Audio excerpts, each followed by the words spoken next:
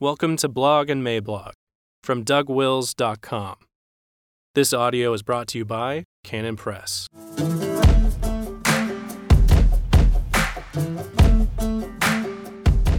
White Supremacy and the Cross. Monday, September 23rd, 2019, by Douglas Wilson. Introduction. Last Friday, and into the weekend, I got into a little Twitter skirmish with a handful of folks who were responding to my piece on the slaves of Jonathan Edwards.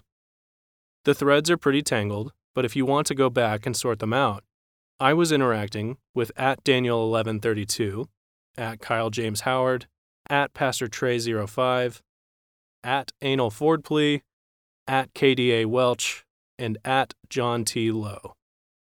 To be fair to them, they were not all saying the same thing. John Lowe being quite judicious and reasonable, for example, and Kyle Howard not being.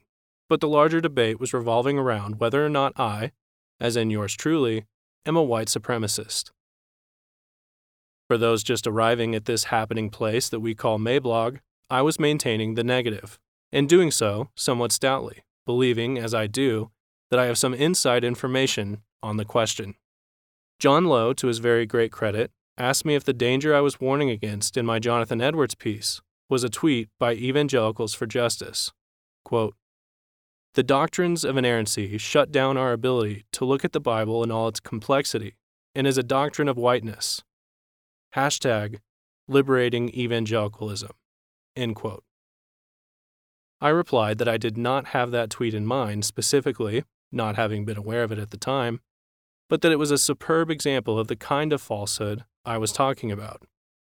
And, as Lowe noted, if the doctrine of inerrancy is to be filed under whiteness, then plant confession will not be far behind. I am not tilting at windmills, in other words. Cut to the published chase.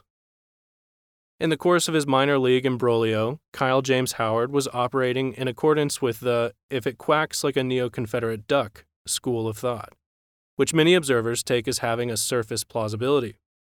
Unfortunately, in this instance, the reasoning was more like if it has 4 legs like a dog and 2 hind legs like a dog, it therefore cannot be the paleo-conservative cow that it claims to be.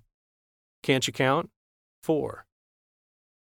And thus he was not at all shy about saying that I was, too, a representative of white supremacy. And when challenged on the point, he opted for the generalist response of dodging the question and deferring to the research of others. Quote, "You have published works, Mr. Wilson. We can just refer people to them." End quote. To the published works you have appealed, to the published works ye shall go. I had several times asked him if he had read my debates with the Kinnists, for example, and to date I have not received an answer. For those who have the time, interest, or inclination, there are 4 ways to check my published works on the subject, as you have now been invited to by Mr. Howard, and now, most cordially, by me. With regard to racial issues as they related to slavery and the war between the states, I have written Black and Tan. For those who are interested in my take on the more contemporary aspects of race relations, I have written Skin and Blood. For those who would like a quicker read, you can just type Kinnist or Kinnism in the search bar at the very top right of this blog, and browse what pops up.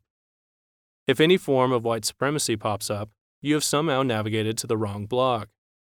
You are in some other place, and not here anymore. And fourth, if you are prepared to bet on my research integrity, I will provide you with 3 quick citations below. In Black and Tan, I said this, quote, "American slavery had the additional complication of its racial basis. And so we as Christians, and especially as American Christians, must denounce as a matter of biblical principle every form of racism, racial animosity, or racial vainglory. God created man in his own image and has made from one blood all the nations of the earth. Acts 17:26. We are called to believe firmly that in the gospel God has reversed the curse of Babel, and that in Christ there is neither Jew nor Greek, male or female, slave or free. Galatians 3:28. Black or white, Asian or Hispanic, tall or short. Jesus Christ has purchased men from every nation and tribe with his own blood, and his blood necessarily provides a stronger bond than ours does. End quote. In Skin and Blood, I discredited my white supremacist credentials even more by saying this, quote, outside of Jesus Christ, racial harmony is a pipe dream. Apart from Christ, racial reconciliation is not going to happen, but rather the opposite. In Christ, racial harmony is a theological necessity, a doctrinal requirement, and an eschatological hope. End quote. In the blog post entitled, Cracking Down on the Crackers, among other things, I said this, quote, but problems run in the other direction too. If a thug gets shot in Milwaukee by a black cop and the obligatory rioting and looting begin, in order to distract us all from the current stupidity, somebody starts gesturing towards some of our bygone stupidities.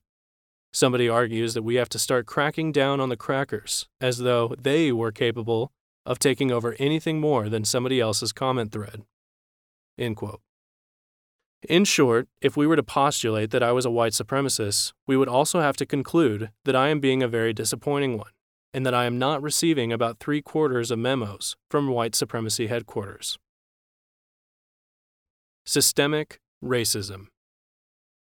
But someone might reply, your racism and white supremacy are far more insidious than that. You have not eliminated deep racism from the framework of your basic assumptions about the world. You have merely eliminated some of the more egregious violations of good manners. You have learned to say all the right things about skin color, but what kind of stand have you taken against the systemic racism that still plagues our culture and country? What about that? So I'm glad you asked the question. I do affirm that there are many instances of systemic racism woven throughout our laws and political structures, and that these laws and policies are destructive to blacks, and that one of the worst things about them, like so many examples of political pandering, is that they have been camouflaged to look like they were intending to help blacks. In other words, to deny what the left consistently says about systemic racism, as I do, both root and branch, is not to deny the reality of systemic racism. It is a very real thing, but it is not the thing that is currently parading about as astute cultural analysis. I am talking about evils like occupational licensing, like welfare payments, like rent control, like affirmative action, like minimum wage laws, like public housing, and like simple-minded quota determinations of whether discrimination exists in a school, company, or occupation. In their defense, the economic illiterates who devised these policies did not intend the swath of destruction they have caused for blacks, and everybody has agreed to ignore how much damage this has done to blacks. But that is a thin defense. For the prosecution, I should point out that these economic illiterates are largely white, and despite their manifest incompetence, still think that they have the right to run the world, and a largely white media covers for them. So for the record, I've opposed such institutionalized insults to our black citizens for as long as I've opposed the more recognized forms of white supremacy, which is to say, for as long as I have known how to think. The tar pit of racial recriminations. One of the more tragic aspects of contemporary blather about racial reconciliation is that it tries to bring justice to bear on the whole question without defining that justice in the light of the cross of Jesus Christ. The results of this profoundly false move should not be surprising. It has served to inflame racial tensions rather than ameliorate them. It has fomented hatreds instead of crucifying them. It has blown hard on the fiery coals of animosity and has then taken the rising flames as evidence that blowing on the coals must have been a really good idea, and obviously necessary. When justice is applied to race relations without a cross, the end result is, and can be nothing other than, a toxic cycle of mutual recriminations. And that is exactly what we are now getting. Justice apart from the cross is justice apart from forgiveness. And justice apart from forgiveness is a death trap for every human being, black, white, or anything else. Take the bottomless pit of Revelation, line it with hot tar, and throw all the sinners who are eager to gnaw on one another into it. That is justice without a cross. Spend 10,000 years in the outer darkness, and then ask if anybody cares anymore what color the objects of their hatred are. There are no colors there. It is the outer darkness. Does anybody seriously think that we actually needed Jesus to come to earth in order that we might learn how to better accuse one another? We were already really good at recrimination. That was not one of the gifts that Jesus bestowed upon men after he ascended. Did we really need the presence of the Holy Spirit in order to dig up bones from 2 centuries ago? Really? I thought we were already proficient at that kind of lasting enmity. The reason Jesus came and died was to put all that kind of thing to death. The hostility between Jew and Gentile was a weapons-grade hostility, no petty thing, and Christ came to tear down the wall between them, to nail their enmity to the cross, and to make one new man out of the two. That is what the cross did, and it is the opposite of what the whole contemporary social justice enterprise is trying to do. When one ethnic group is finished pouring out all its bitterness, resentment, and abuse on another ethnic group, with both ethnic groups being in the flesh, both being carnal, does anyone seriously think that the second ethnic group will not be able to figure out how to return fire? Does anybody think that Group 2 will not be able to come up with accusations of their own? You might say that Group 2 might not be able to come up with true accusations, and there are 2 replies to this. First, when it comes to the recriminations game, truth is not the point. You have unleashed the Furies, and the Furies will do it their way. Second, because every ethnic group, red and yellow, black and white, is made up of sinners, there will always be a large measure of truth mixed in with the accusations. The devil, the accuser, knows how to lie effectively, and it turns out that whites are not uniquely sinful. Everybody has a black heart. The culture of recrimination is not really seeking reconciliation. The culture of recrimination is just trying to change who has the whip hand. And it doesn't really matter who has the whip hand. The sins committed will all have an uncanny similarity. They will be people sins, not white sins or black sins. In any given scenario, vile things will be done by the Jew, by the Gentile, by the Chinese, and by the Malay, by the Japanese and by the Korean, by the white and by the black. The nature of the error. Allow me to state the nature of the error, and then outline the nature of the only possible solution. Mankind is a finite creature, and mankind is also a sinful rebel. Our problem before God is not our finitude, but rather our rebellion. Our problem is not that we are small, but rather that we are disobedient. The fall was not metaphysical, but rather ethical. The problem is not what we are by virtue of the creation, but rather what we have become by virtue of the fall. Creation is not the problem. The fall is the problem. The problem is not that we are men and women, but rather that we are disobedient men and disobedient women. Get this distinction clear in your minds, and the folly of this generation's attempt to replace the gospel of grace will become obvious to you. When we stumble, we ought not to say, "I'm only human." That is not our problem. Being human is what God made you. Being a sinner is what the serpent, your first parents, and your own complicity made you.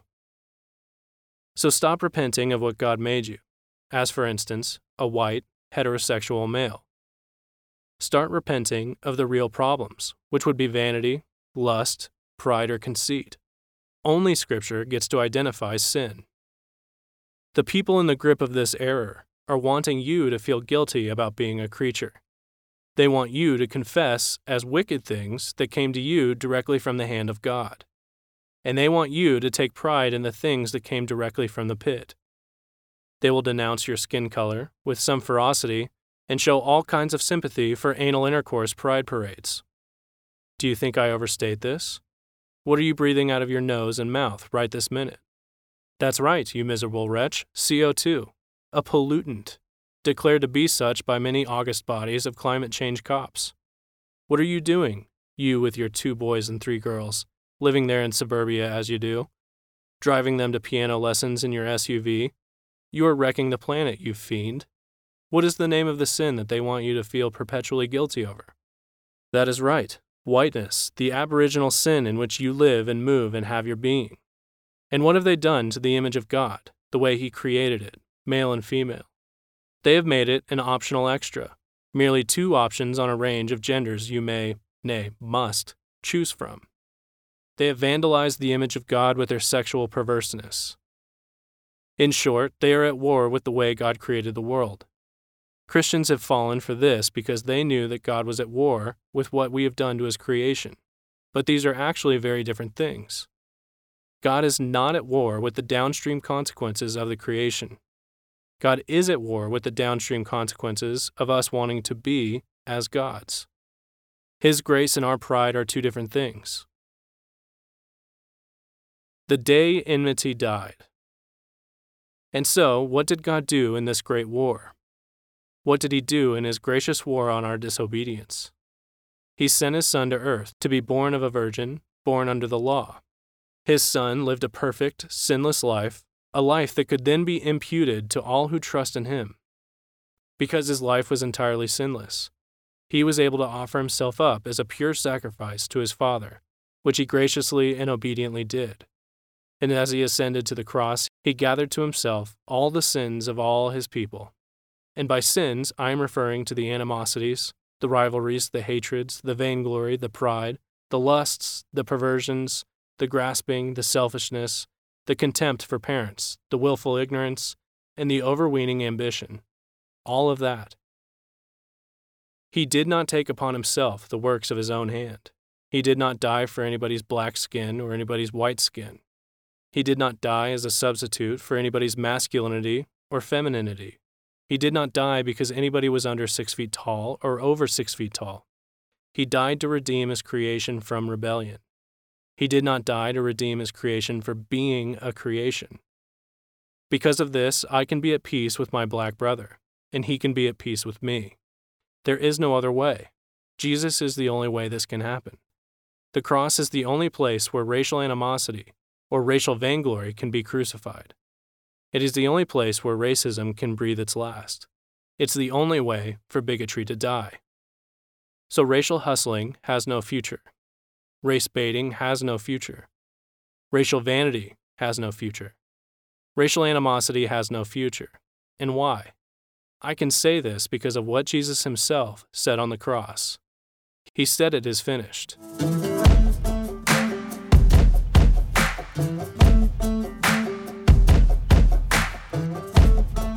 For more books and audio from Douglas Wilson, please visit us at canonpress.com.